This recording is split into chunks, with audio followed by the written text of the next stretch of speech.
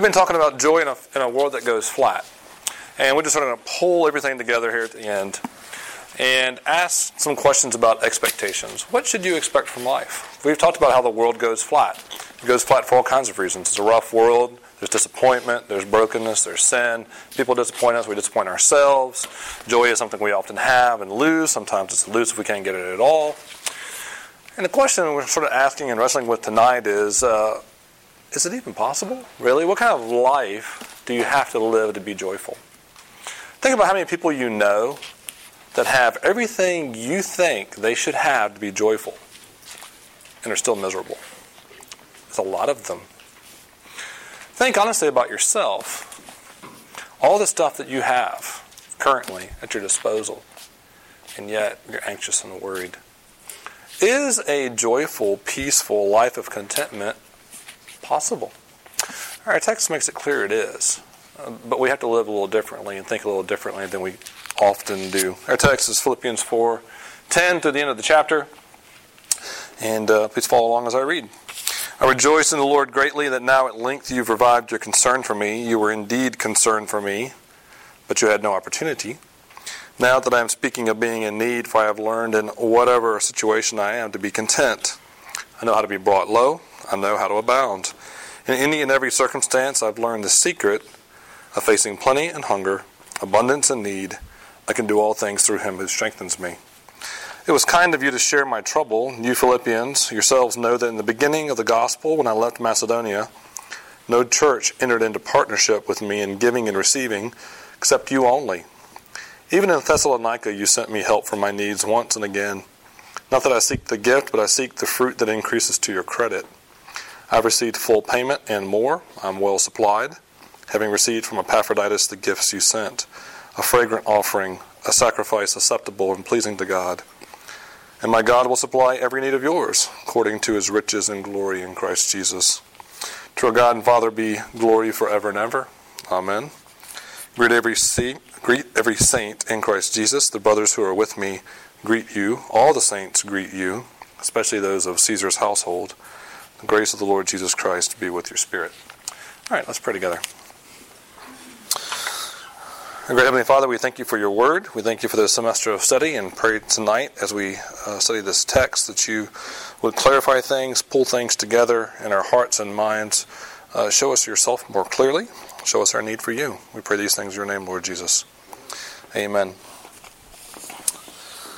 So I was reading an article recently, and it was something like the screwed generation.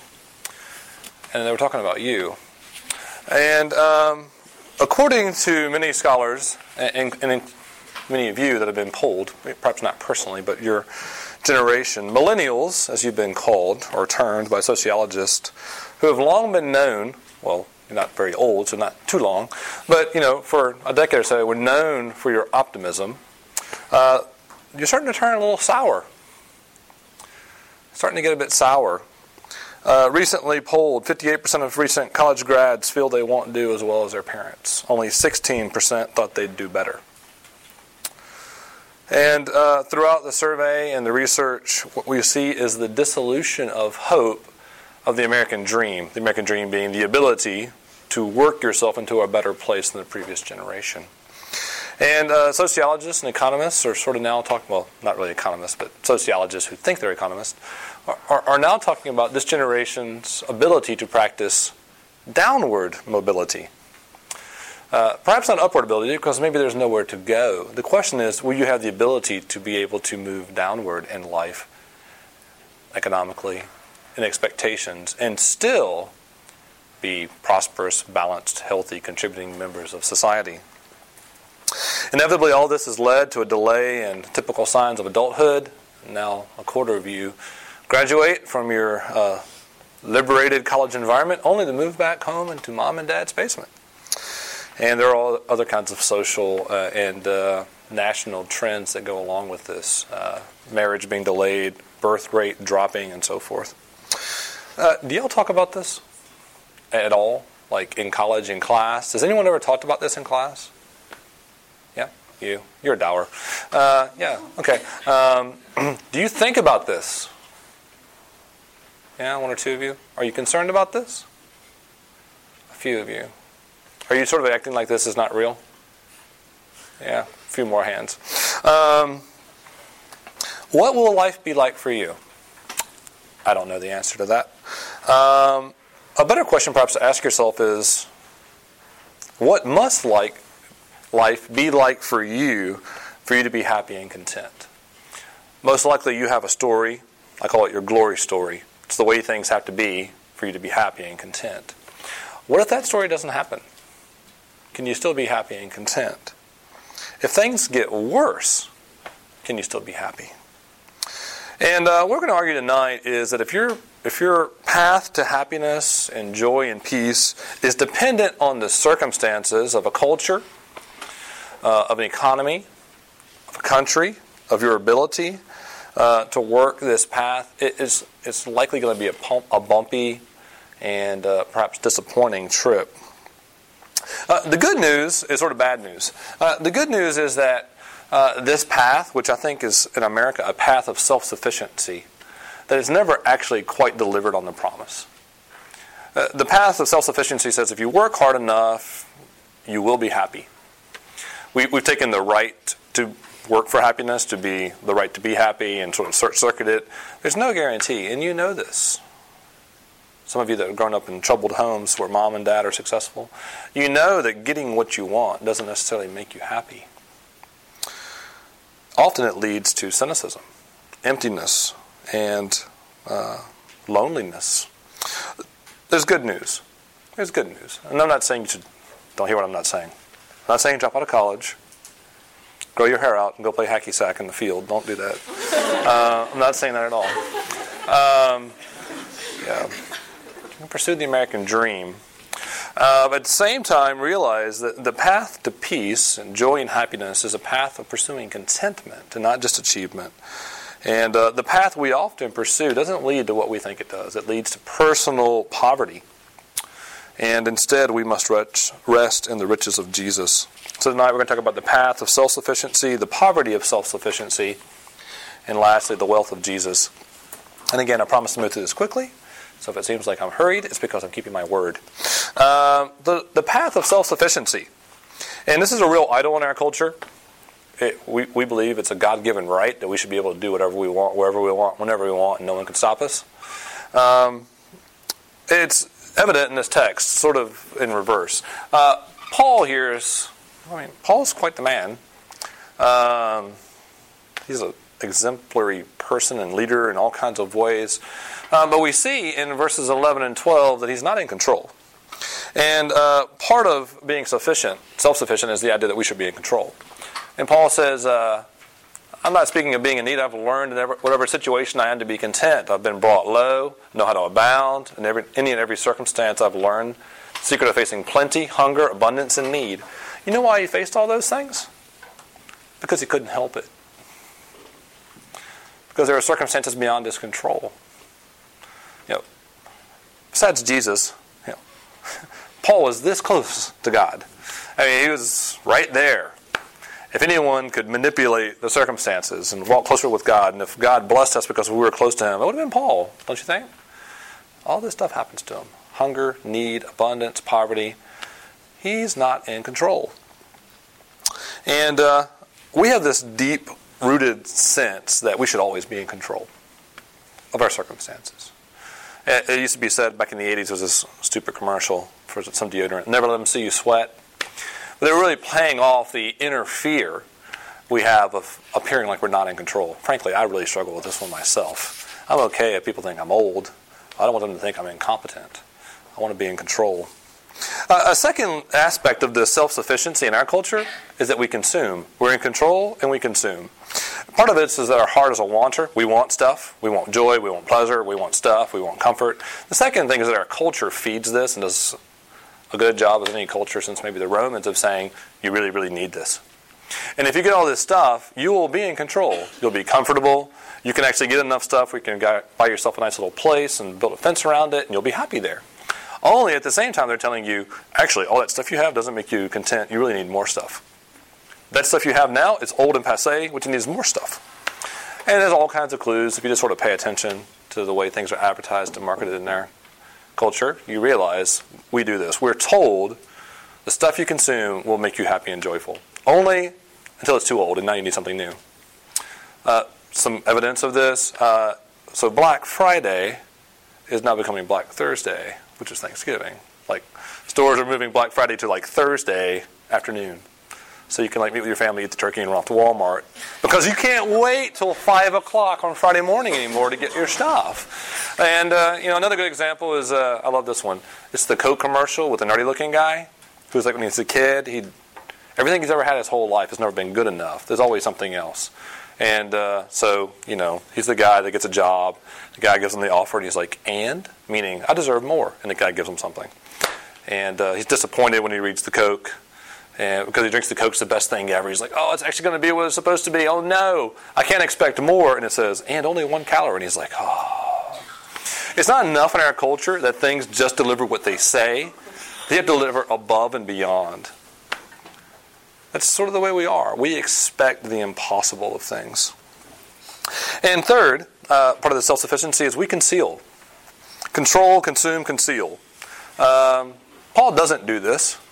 He shares, he shows, he declares his need. But we hide our lack of control. We hide our need. And we're motivated to do so. We're motivated by fear. We're motivated by fear that we're not going to accomplish everything we're supposed to. We're motivated by the fear that not being in control and not performing well, we're going to disappoint others. We're motivated even by the idea that I'm working really hard to achieve this, but I'm not at all convinced it will actually work. Is it even worth it? We hide all those doubts and worries, anxiety and concerns, and put them away. We hide our weakness because we're supposed to be self-sufficient. We're supposed to be strong. We're supposed to have it together. And what we have in total here, this idea of self-sufficiency, is a altogether unrealistic, extravagant expectation of life and humanity, of yourself. You've actually been told your whole life that you can do whatever you want. And that's sort of nice. It's also an utter lie. And you're trying to live up to that. You can do some great things. I hope I'm not crushing your expectations that you're going to be the next astronaut or Olympic bodybuilder. But no one in this room probably is. I know you, actually. I'm pretty sure you're not. We're limited creatures, and we don't act like it. And it's exhausting. Why do we like superheroes? Some people would say we love the vigilante justice. Actually, you're crazy if that's it. Because, all these guys should be locked up. They're vigilantes that go above and beyond. They have superpowers, and yet they don't just Superman doesn't walk up to a criminal and just grab him by the arm and cuff him. He beats them to a pulp. He's a bully. And then he carries them away. It's not justice. No, we like superheroes because of their power. Their ability to control their circumstances and environment. We want that. However, the other reason we like them, and this is sort of the strange irony, is because they're often human, and that they have to conceal what's really going on, their humanness. I can't really reveal who I am to the world. They'll judge me. She'll never love me. I'll never have a kid. My kid will be an alien. I might have a spider baby. All this crazy junk. They have to conceal who they really are. We want the power, and yet we miss the reality that even though we want to be like them, their problem's the same as ours. They don't feel like they can really be who they are. They're concealing who they are. Now, I could take either one of these three things and show you how you're addicted to self-sufficiency.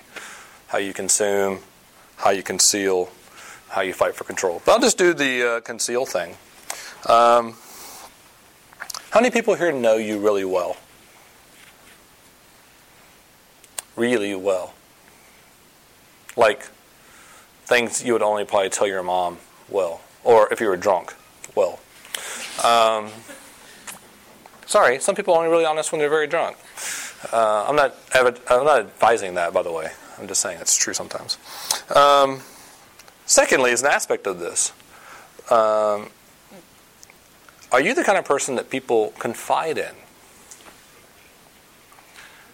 Do people confide in you? Do they come and approach you and tell you what's going on in their life? Do you get a sense that you really know what's going on in people? Because if you don't, this is why. You're not approachable. You're too busy. You're too busy being self-sufficient and pursuing your path to make time for others. We actually do a really good job of hiding. And we usually only reveal ourselves and open ourselves up to people that appear honest to us and are open to us. The sad thing, there's lots of sad things about this, we are in pursuit of self-sufficiency because we think it's going to deliver us the goods, and it actually leads us to poverty. And it does so in relationships. It gives us an inflated self, a diminished view of God, and distant relationships with others. The inflated self, verses 11 and 12, Paul talks about what he's learned. I'm not speaking of being in need. I have learned in whatever situation I am to be content. Later in verse 12, I've learned the secret of facing plenty and hunger. I point this out regarding the inflated self because I don't hear you guys talk about what you learn. Not in life, maybe in class. And it's because of this. You don't expect to learn. You expect to know already. You expect to be. You're not allowed in life, and most of you know this, it seems, to be a work in progress. You actually expect it to be a success. And most of you walk around every day saying, I'm the show. I've got to have it together. I've got to be a finished product. As regards life, I have to have it together. I can't stop and learn. Paul is saying here, I had to learn life. I became content by learning life. I had to become poor and had to experience abundance. I had to do all these things. He was humble enough to learn. We just expect somehow that we're supposed to know all this stuff. What we have is an inflated sense of self. And by inflated, I mean we literally puff ourselves up to appear right for the world where deep inside we are admitting, actually, I don't know what in the world I'm doing. And that's part of the emptiness. We don't know. We're so busy building our resume and doing all these things that we don't actually stop and develop our inner sense of self. Half of us don't know who we are. This takes time, it takes patience, it takes living life like Paul did, and frankly, we want to figure it out right now. A lot of you are really trying to figure out, who am I right now? That's sort of good. I mean, that's part of being what you are, which is an adolescent. Don't hate me for calling you that. That's what sociologists call you. I'll call you young adults. It's your adolescents. And you're still figuring out who you are. It's okay. Stop trying to act like you got it all figured out. This leads to a diminished view of God. This inflated self, where I've got myself together, I know what's going on, leads to a diminished view of God. Verse 13, I can do all things through him who strengthens me. Now you read that and say, how is he getting a diminished view of God out of this? Because of the way we often read this verse. If you grew up in the church or evangelical culture, you realize this verse is quoted all the time, and in some of the most ridiculous situations ever. So I think the place in which I've actually seen this verse quoted the most is on the athletic field or in the weight room. And it's this ridiculous thing. Like, I've spent 20 years in the weight room. I know it doesn't look like it. Further proof that we're not all meant to be world-class bodybuilders. But I've seen, like, preseason All-American linebackers lifting weights, and before every set saying, I can do all things through him who strengthens me. I'm sort of thinking, like, I'm sure that verse means what you think it means. And what we're actually doing with this verse often is saying, God, I've got my inflated self, my awesome agenda, and what I need is a genie God to sort of like, just give me a little push. Continue to make me more awesome.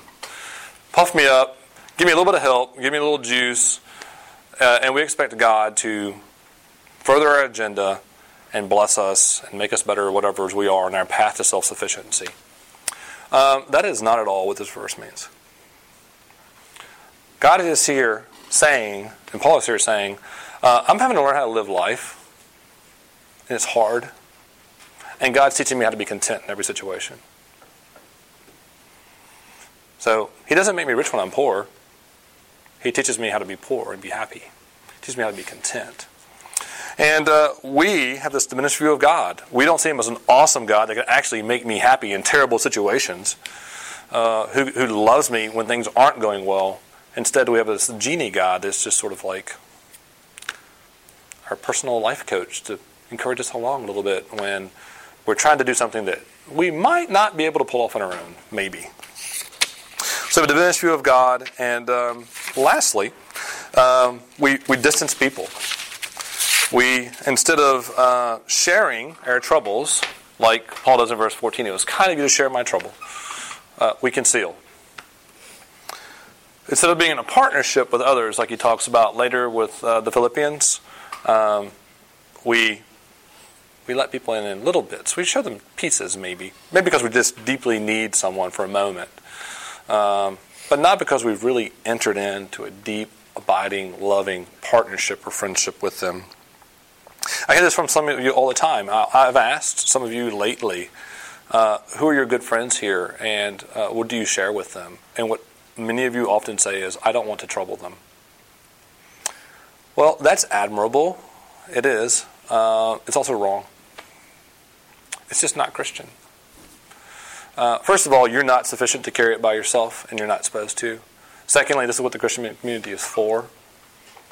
And you're actually distancing people. And frankly, if you're not careful, what you do actually is just you share your joys with them, but not your burdens. You have a very sophisticated way of using other people. If they actually love you, they want to know these things and care for you. So we inflate ourselves, we diminish God, we distance others.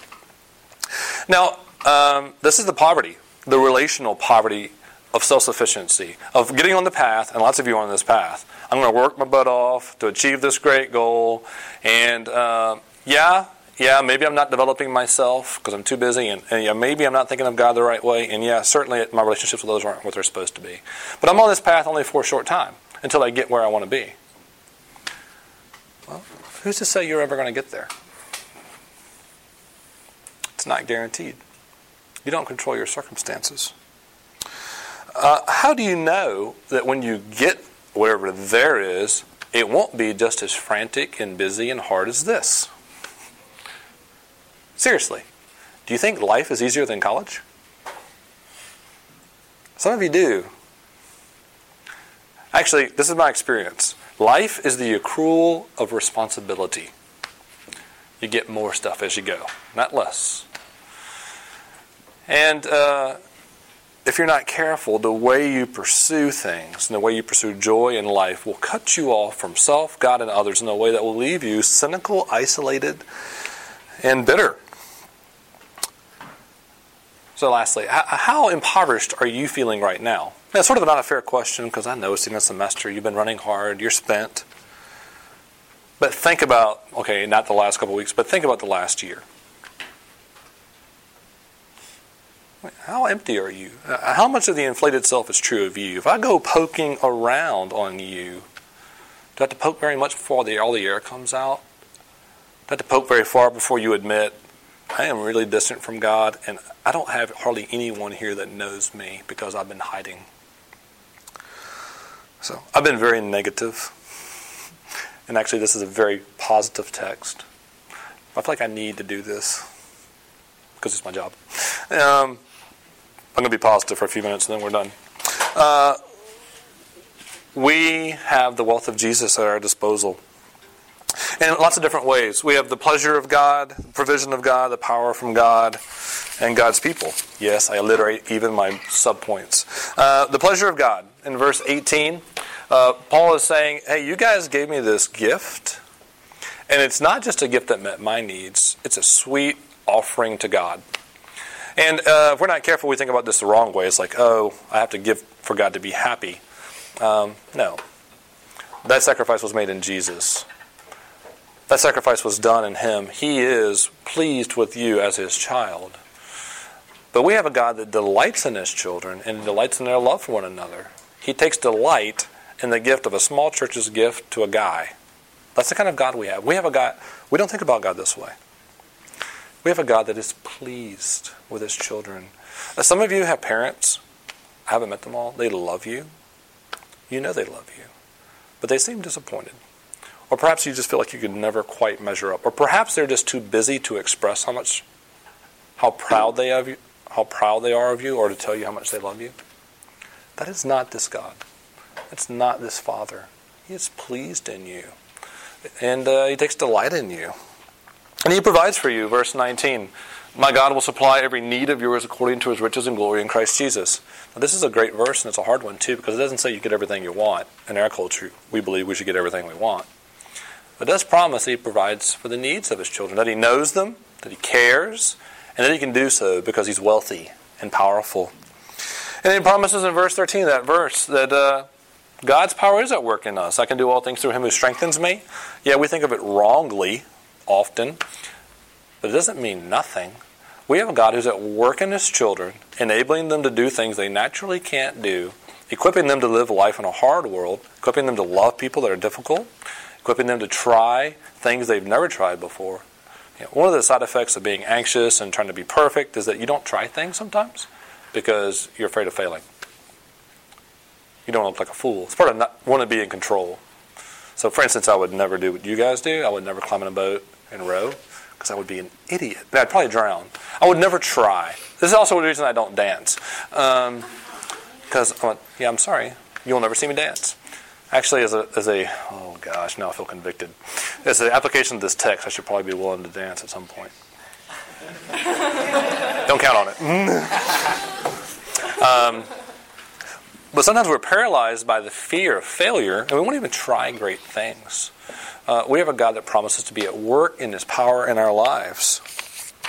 And lastly, this is no small thing. We have the people of God. And this text is all about the people of God. It's sort of getting short shift here at the end. But Paul and the Philippians are in this loving relationship. If you were here at the beginning of the semester, when we started it, it was a love letter. He talked about how he yearned for them. That very guttural, physical, uncomfortable word, yearn. Longed for them with the affection of Jesus. They've loved Him, provided for Him. He's in a partnership with them. He says, you shared my trouble, you're partners with me, you helped me in my needs, I'm well supplied because of you. Friends, this is the way community is supposed to be. I know a lot of you have not experienced church or the Christian community this way. I'm talking to Christians and non-Christians. This is the way it's supposed to be.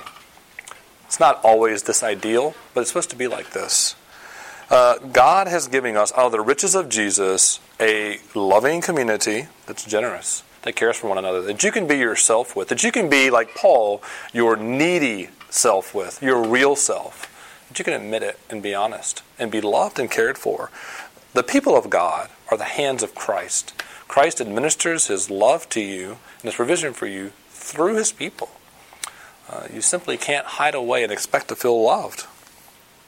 So the way to contentment and peace, friends, is not the path of self-sufficiency that many of us are on. Maybe you're not convinced that you're on a path of self-sufficiency. Come and talk to me. If not, I want to know what path you're on. It's not about earning our own way, making our own way by having the perfect life. It's resting in Jesus' wealth. It's trusting in Him. And this is something that you need to do whether or not you're a Christian or non-Christian. Well, I'm not saying you need to do. But yes, if you want to have, and I'm just going to be a hedonist here, if you want to have a peaceful, content life, joyful life, there are no guarantees, by the way, of course, about what life will be like. But if that's your goal, to have a peaceful, content life, I'd hedge your bets on resting in the wealth of Jesus instead of your self-sufficiency. I really would. Because life is full of curveballs, you can't control your circumstances, and the way of self-sufficiency often leaves you isolated and cynical. And this way, the way of Christ, the way of openness and honesty, at least you're your real self. Maybe you won't please everyone. They're not pleased with you anyway. They don't even know you. Perhaps you have a couple close friends that really love you and care for you. And perhaps you'll see God working in you and changing you and making you content in every situation. The short of this, friends, is that God's love for you is better than your plan for your life. It's better than your expectations. One of the books my children love is Runaway Bunny. Anyone read Runaway Bunny and know what that is? So this is not fair. How many of you know what Goodnight Moon is? Yeah? See? Same author. Yeah? Wrote Runaway Bunny. Actually, this is fun. Go home, find your copy of Goodnight Moon, look through it, and look at the pictures in the background. It's stories in the pictures from Runaway Bunny. Anyone ever notice that? Yeah, the pictures in the background are from... She's advertising another book in her book. Genius. Anyway, and Runaway Bunny, there's a little bunny who wants to run away from his mother. And basically he's charting a path to self-sufficiency.